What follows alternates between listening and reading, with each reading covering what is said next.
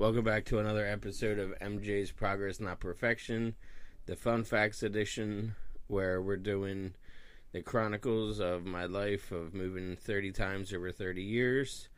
And now we are up to episode 4, which has to do with, coincidentally, 4th through 6th grade. It was 1996 to 1999 that, I'm going to cover in this episode. I have my lovely wife, Mikey, with me. Hello. As always. So, we're coming live to you from my office. But let's get into one of my biggest things that I remember as a kid. Yes. And I have proof of right behind me right now. I'll make it the main picture of this episode. It's my friends and I after a baseball game. And it was a part of a team that we made up. Like, this story is, it's what movies are made of. They literally made a movie. Not out of us, but they made the movie plenty of times. Yeah. It was me and Tim, who I talked about last episode. Our friend Keith, who I talked about in the second episode. And now we have a new friend that just moved to town named Ryan. Well, our dads worked for, the baseball, organization where they were secretaries and treasurers and, of the baseball league. Yeah. Well, one day my dad and Mr. Kirkford, Tim's dad, were going through and cleaning the clubhouse. And this was the 90s. And they found a box of jerseys from the 70s. That's some, straight up fantastic vintage fun finds. Oh, they were vintage. They were red, white, and blue. And they had the stripes. And it said money from on the front. And so we decided right then and there, we're going to create a baseball team. Yep. It was the Mount Ephraim Roadrunners, and we practiced every day, just like you would imagine. Our sandlot was the aforementioned Mary Bray, the previous episode, when I said how we used to hang out at the school a lot, when we got older. Well, one of those reasons was because the baseball field was right there. Yeah. And plus, if you hit it over right field's fence, then you're hitting the mayor's house, and that's bonus points right there. Yeah, for accuracy. So we spent that entire summer together. That also was the first summer that my nanny, because I told you that my grandparents bought their shore house in 92. Mm-hmm. My grandparents bought land in Strathmere back in the late 80s, but they didn't actually have the entire thing built.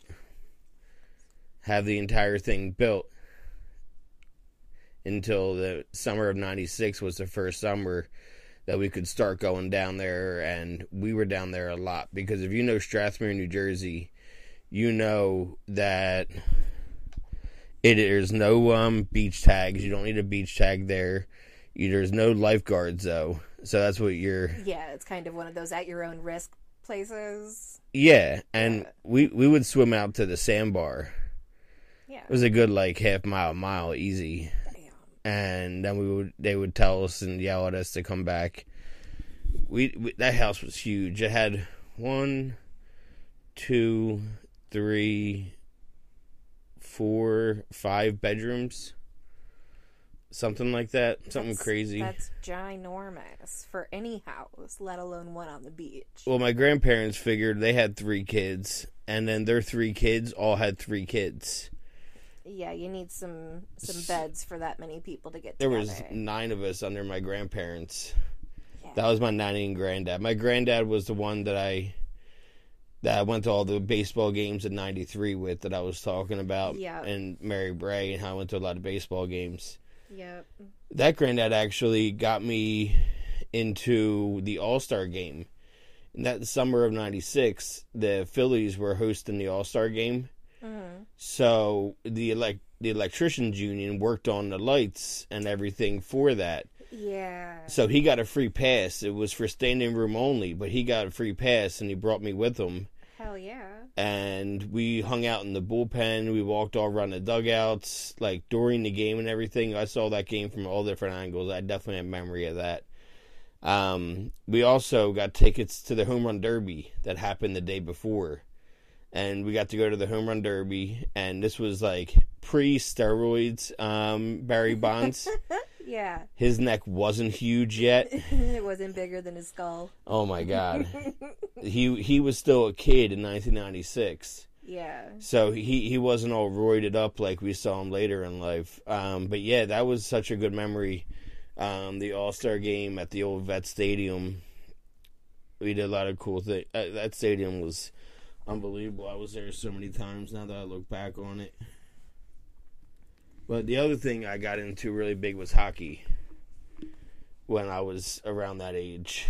I went from playing only in January, like only the Winter League, to play in the Fall and the Winter League. Yeah, so I played was sports. It split up into two different organizations for the Fall and then the Winter League, or was it all one thing?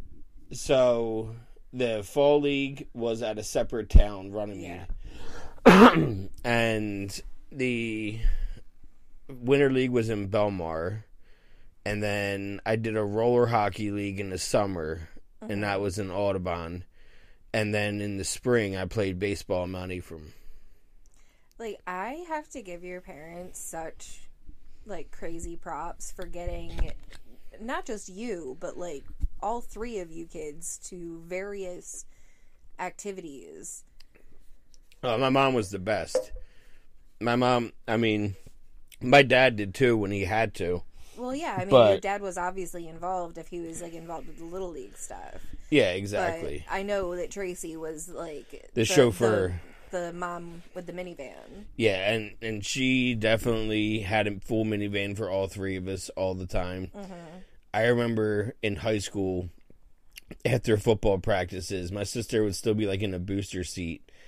And they would pick us up, and it would be like 5 or 6 sweaty teenagers who just got done a 3-hour practice that are all smelly and just dirt-filled and gross. And she'd go, "Oh my God, you guys stink so bad." Like, I can imagine little tiny Jessica. She would not hold back about who stunk. No. And she would tell the one guy who showered, "You smell good, you can sit next to me." Like, because he was the only one of us that would shower in between, like. Yeah. But that's for stories for a later time. I'm going to get to those for sure. Sorry, I got you down a... No, it happens. Do you know those years also included 4 Disney trips in 4 years? That is just incredible to me. So, yeah, we went... You know what it was, though? After we did Disney before that, my dad we did Disney twice, one in August and one in June, and my dad said, "Never again will I go in the summertime." Yeah. I've heard that from so many people. And we would always have, like, a couple of teachers in service days after Halloween. Yeah. So... Sorry. Don't worry, that's just a seltzer. We're all sober still. Well, we went to Disney in 96, 97, 99, and all those years we actually went in the fall. We waited until there was a couple teachers and services in a row in November, and we would go in the fall. For like a longer weekend type of thing? We would go for 9 days still, because my mom's a maniac. Yeah.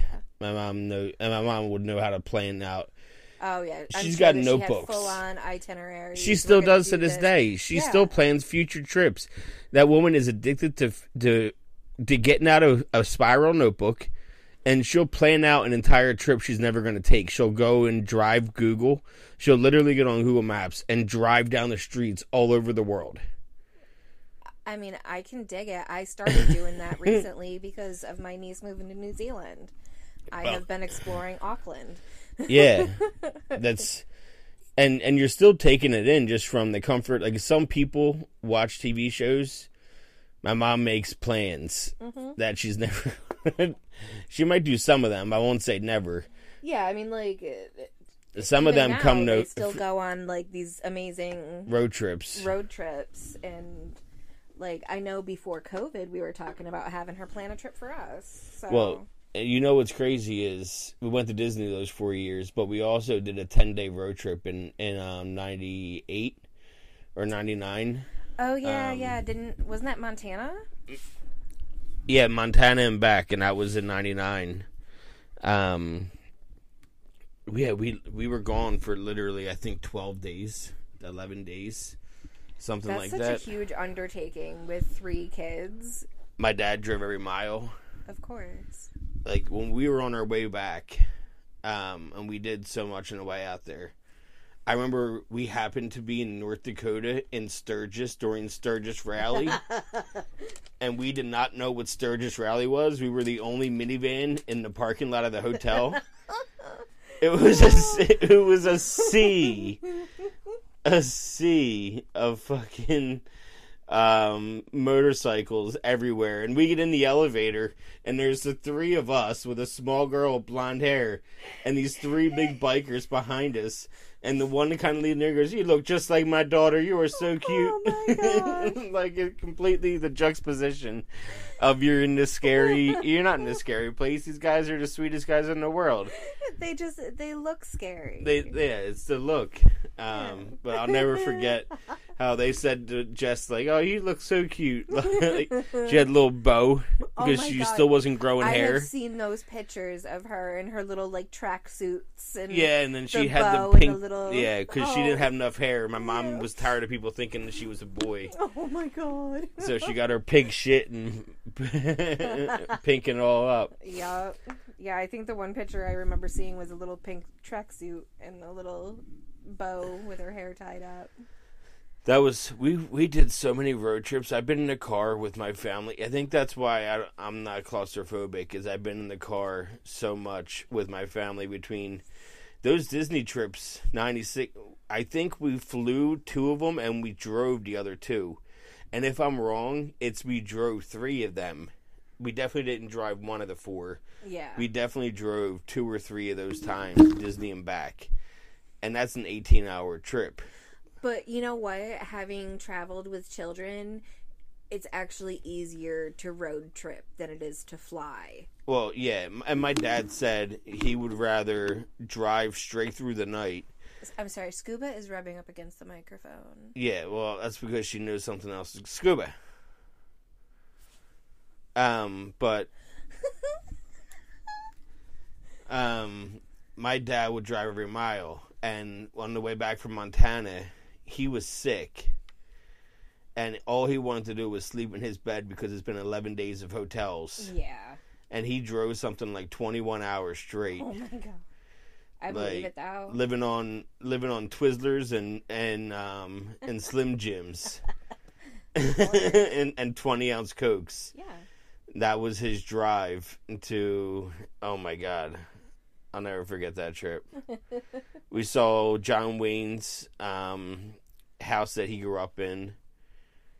Oh yeah. We saw, that was like in Indiana or something like that. We had the weirdest stops. Not like weird in a bad way, just really random. No, I'm imagining that Tracy, like, researching and plotting she all had of these books. Yeah, she had, this was before the internet. For where she wanted to take y'all. This was pre-internet where you couldn't. Yeah, no, she obviously, like, AAA magazine or something. That's what it was, the AAA magazines. She had one for each state. Yep. And she had them, like, grouped together, and you had to make sure that they were all near her at all times, because this was back in 99. Mm-hmm. So the only cell phone was had by my dad, and we could only use it for emergencies. And so we would...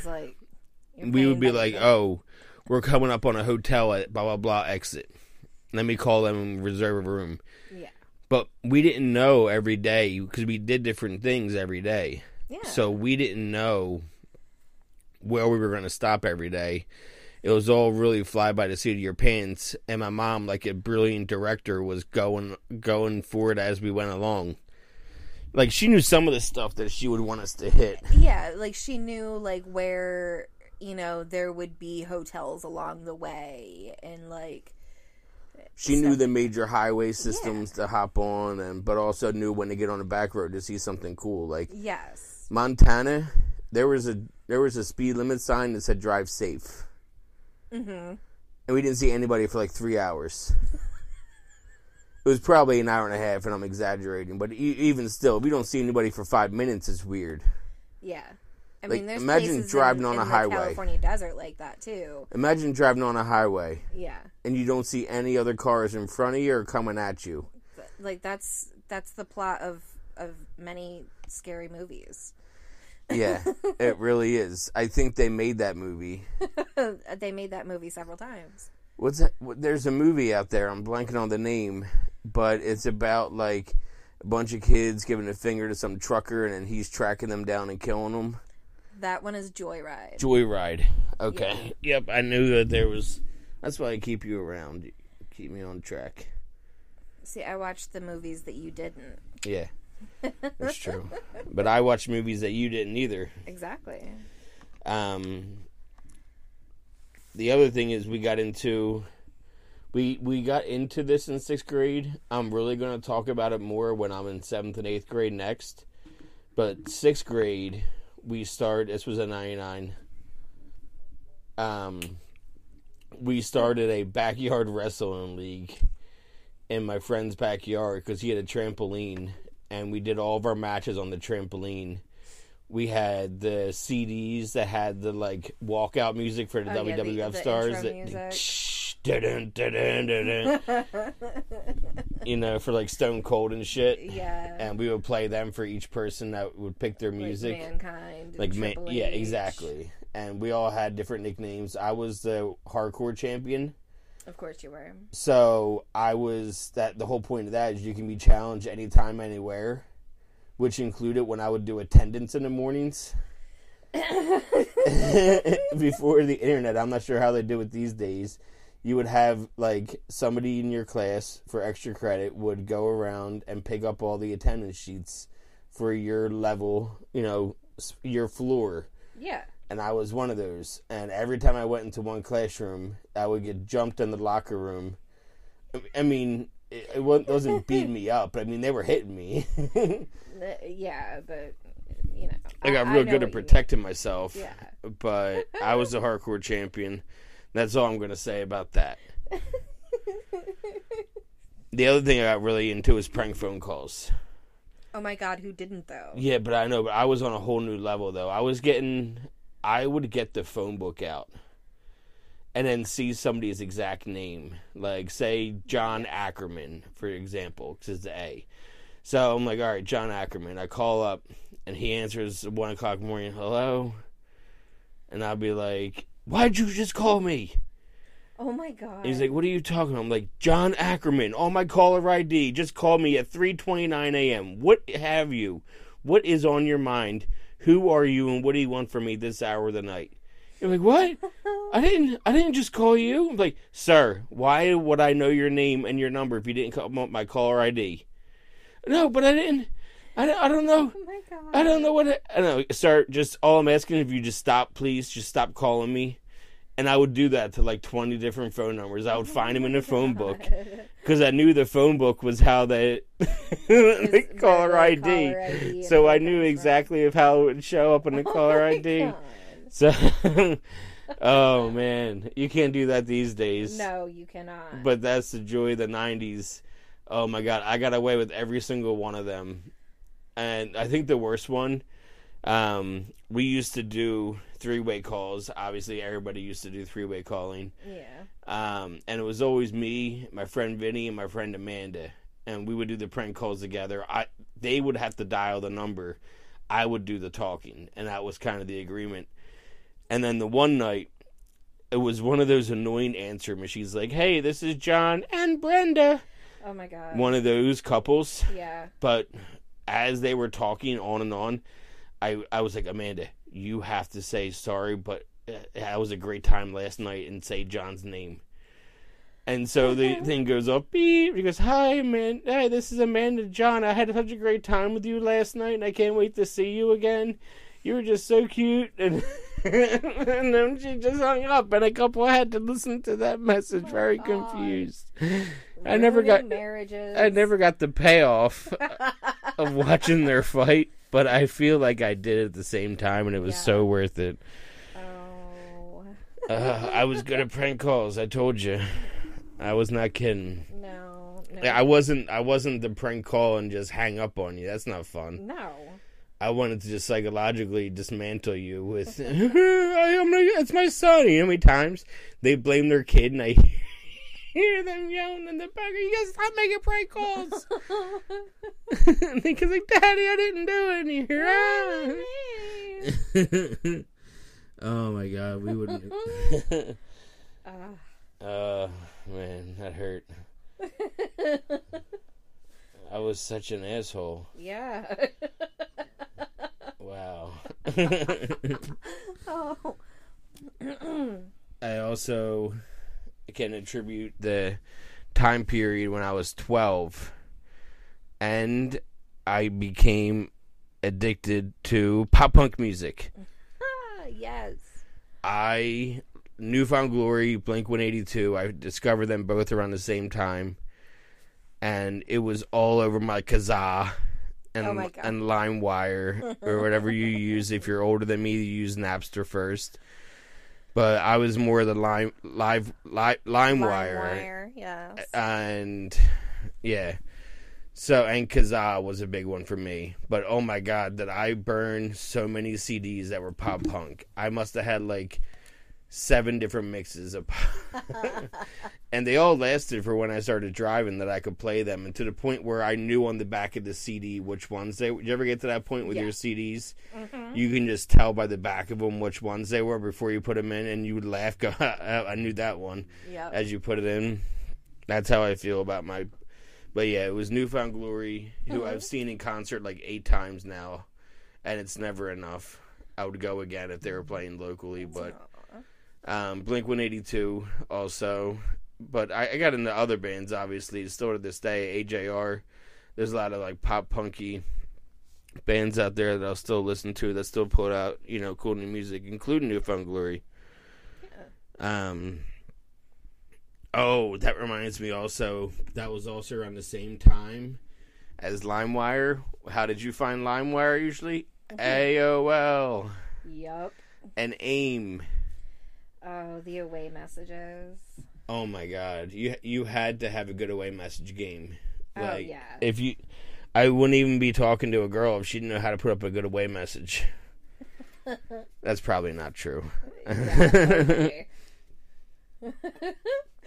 I don't know if I like that laugh. I'm just saying because sometimes I'm not all that imaginative or funny, and you still like me. I guess so. You know how you ever work and you see somebody's email because they're like have a shopper's card or whatever? Oh my God, yes. And depending on like how long ago they set something up. I saw one recently where someone's email address that they had to get to me was babygirl1959. Are you for real? And like 1959 was because that was the year she was born. Like I saw her license. She was born in 1959 and her email address still to this day. Girl. I won't give out the because then somebody can email her. But yep, baby girl 1959. And I know for a fact because she had to give me her date of birth also, and it was ending in 1959. So I knew exactly where that came from in her email address. Oh my God. It is 2022. Please, it's free to get new email addresses and just dump the baby girls. Please. Yeah, I mean... Your name at blah, blah, blah.com. Look, I just helped you. Yeah. It's... Oh, God, the the screen names that I had back in the day that would still be my email addresses. Good Lord. Yeah. I moved on from those email addresses, so should you. Yes. That's my message. You know what also happened in those years? 97, I had my first drink. Ooh, and with the first drink comes the first drunk. Yeah, that was in 1997. I was 11, and Tim and I would watch The Outsiders, and I mean, we'd like really watch The Outsiders. We watched it like every time we slept over. And eventually we were like, hey, it would be cool as if we drank. Well, yeah, I mean, So we would drink Captain Morgan and, like, hang out. But I would say that I didn't get my first real drunk until 6th grade in February of 99. That's when I became an alcoholic. Mm-hmm. When I was 12. And the only reason is, and people that, are sober know this, it's not how much you drink, it's why you drink. Yes, and the associations with it. Yeah, so when I say I first became an alcoholic when I was 12, it's because it's the day that I started drinking to forget and not drinking because I thought it was fun. On February 1st of 99, my friend Chris Pasha was hit by a car and died. That's just devastating. And I didn't know how to process grief. I'm sorry, you're how old? 12. Yeah. The only thing I knew was that drinking numbed you. Yeah. So I literally said to Tim, because Tim was friends with him too, I was like, yo, if we go get drunk, we're going to feel a lot better. And boom, that's alcoholism right there. Yep. That's doesn't matter if I'm 12, doesn't matter if I only had a beer that night. It doesn't matter. It matters the why, not the how much. Yes. So yeah, I became an alcoholic. Yeah. A coping skill. Well, that week, before we drank that Friday night, Monday, Chris died. Wednesday, we were playing hockey, and we were playing on the street. Yeah. And one of our friends got hit. We were playing roller hockey, and he fell down and had a seizure in front of me. That's really scary too. Yeah, because you don't know what's happening with him, and you can't fix it. No. And then that was Wednesday of that week, so we'll call it February 3rd. And then Friday, February 5th, Tim's dad, who I've talked about plenty on here, he got diagnosed with leukemia. So it was a really emotional that week, and you didn't know how to control your emotions. They didn't talk about things like anxiety. No. They didn't talk about mental health. They didn't... Like, when our kid asked us about death, we were like, okay, we're going to get you into therapy. Yeah. And I asked my mom recently, I said, did I ever ask you about death? Because I was curious. And she was like, no, none of you did, actually, now that I think about it. So I think death becomes more normalized these days because kids are playing video games more where they die, quote, die. Yes. And then they respawn and they're back again. And I think when a child realizes that someone can now die and not return, it's more devastating to them. I fully agree with that. Because I guess I did have the bad reaction because I was 12 and I drank over it. Yeah, but, that's... It's still a bad reaction. It's a negative reaction to something that's, very emotionally charged. And if you're not asking about it, that means that it's not a conversation that's happening around you. Whereas now there's constant conversations about it because we just came through a pandemic where every single day we were talking about how many thousands of people died. Yep. So, that changes perspectives a lot. Yeah, it was definitely a different time. I mean, I can look back on it now and be like, that was just silly and not let it, affect me in the slightest. And it doesn't really have any hold over me now. I know how to process death now. Well, yeah, but as children, we don't know how. Yeah, so, and since I was already... I introduced myself to alcohol. That summer of 99. I was 12 going on 13. I had just started smoking. I learned how to inhale with the Black and Mild with Tim. Tim taught me how to inhale with a Black and Mild. And we were 12 going on 13. Him and I were born within 2 weeks of each other. I think I said that. Yeah. So that summer we were 12 and we were turning 13 in that September, and definitely drank a lot. That year was a lot of stealing liquor. Like anybody that we drank with in our grade, which was a few people. We had woods that we could go drink at and hang out in. Oh, yeah. And it was definitely the start to my drinking career. And I call it a career because we're going to get into a lot of my drinking careers. Like I said, this is going to be a lot of episodes. Yeah. Where I try to cover all my moves. And since I spent so long in this one place, I figured to break up all the episodes into smaller sections. So I'm going to leave it with that, with the summer of 99 being the summer of my first, like, drinking on weekends, and that was when it started becoming popular to drink on the weekends, was that summer. Yeah. By senior year, it was drinking every night. So, yeah, I'm not an alcoholic. Well, I don't know. I mean... Literally, it was every night senior year. Like, senior year was crazy. We literally drank 57 straight nights, at least a 6-pack a night. Yeah. I don't remember if we kept records for my little group, but I think the crew that I was kind of hanging out with and the crew that you hung out with, even though we were several hundred miles apart, we had the same type of dynamic. Yep. No, that's definitely true. We would, like... I'm trying to think of how to word this. We all had friends that were older, and when we were going into our senior year, I was drinking with a friend of mine that was about to go to college. Yeah. And I drank with him a lot. A lot. And his name was... I'm not going to say it. Yeah. So me and him would drink a lot together, and he was telling me how, like, hey, my friends and I... Like, yeah, we drank last year with you, but we drank for 36 straight nights. And it was like a new senior record for drinking that many nights in a row. And I said, oh, we could smash that. Yeah. And so he goes, all right, I guess you're going to have to do that then. So, yeah, we showed him. I'm sure that you went challenge accepted. Yeah, we showed him.